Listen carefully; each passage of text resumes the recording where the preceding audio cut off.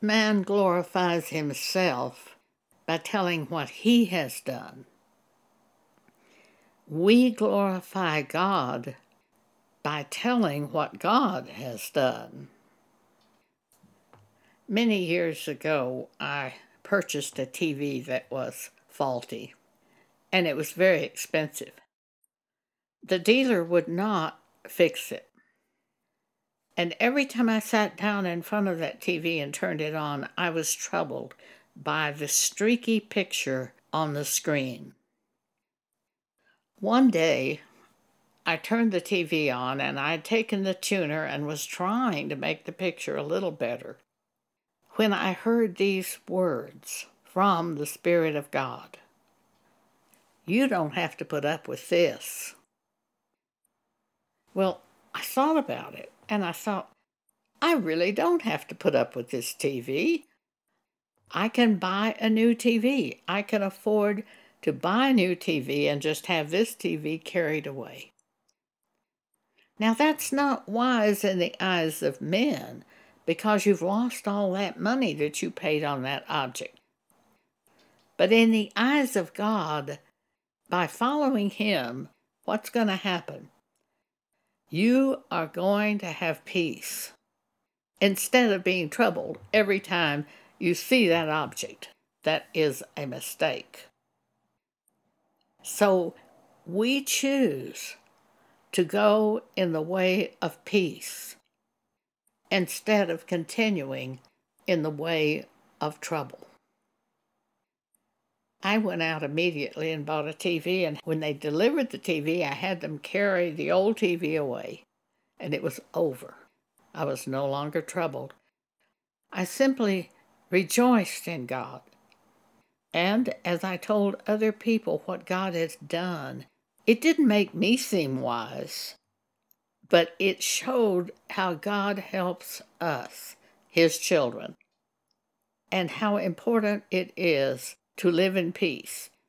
And it's important to share what God has done to help us, because by sharing what God has done, we glorify God. We're not glorifying ourselves, we're glorifying God as we share what God has done. Now, often the other people don't want to hear what God has done. Even the church people don't want to hear what God has done. They want to glorify humans and what you did. But we who know God suffer as Jesus suffered, in the sense that we know that they might hate us when we share what God has done. But we suffer in order to glorify God, as Jesus suffered to glorify God. As Jesus hung on the cross, many people mocked Him and despised Him. And they'll mock us when we share what God has done. But we suffer the reproach, as Jesus suffered the reproach, in order to show God, the real God. In Matthew 5, verse 16, Jesus said, "Let your light so shine before men that they may see your good works and glorify your Father which is in heaven." I read that recently and began thinking about it. How do we let our light shine before men to show our good works and glorify not us, but God? How do we do that? Well, it's really quite simple. We share what God has shown us. And when we share what God has shown us, it is not that we glorify ourselves. We glorify God because He's the one who told us to do this thing. So every time we share that which God has said to us, or we do what God has shown us, we glorify God. Noah built the ark because God told him to build the ark. And the people, no doubt, made fun of him. In Hebrews 11, it said that by faith Noah, by his works of building that ark, condemned the world. Why? Because they didn't believe God, and he did the the work of God. And while you think good should come when you tell of God, and often the ones who are Christians despise you and do the opposite. It's very frustrating. But Peter just says, when you do the work of God and the will of God, just commit yourself to God for your keeping of your soul in the midst of the persecution. If you will read 1 Peter's chapter 2, 3, 4, you'll see this.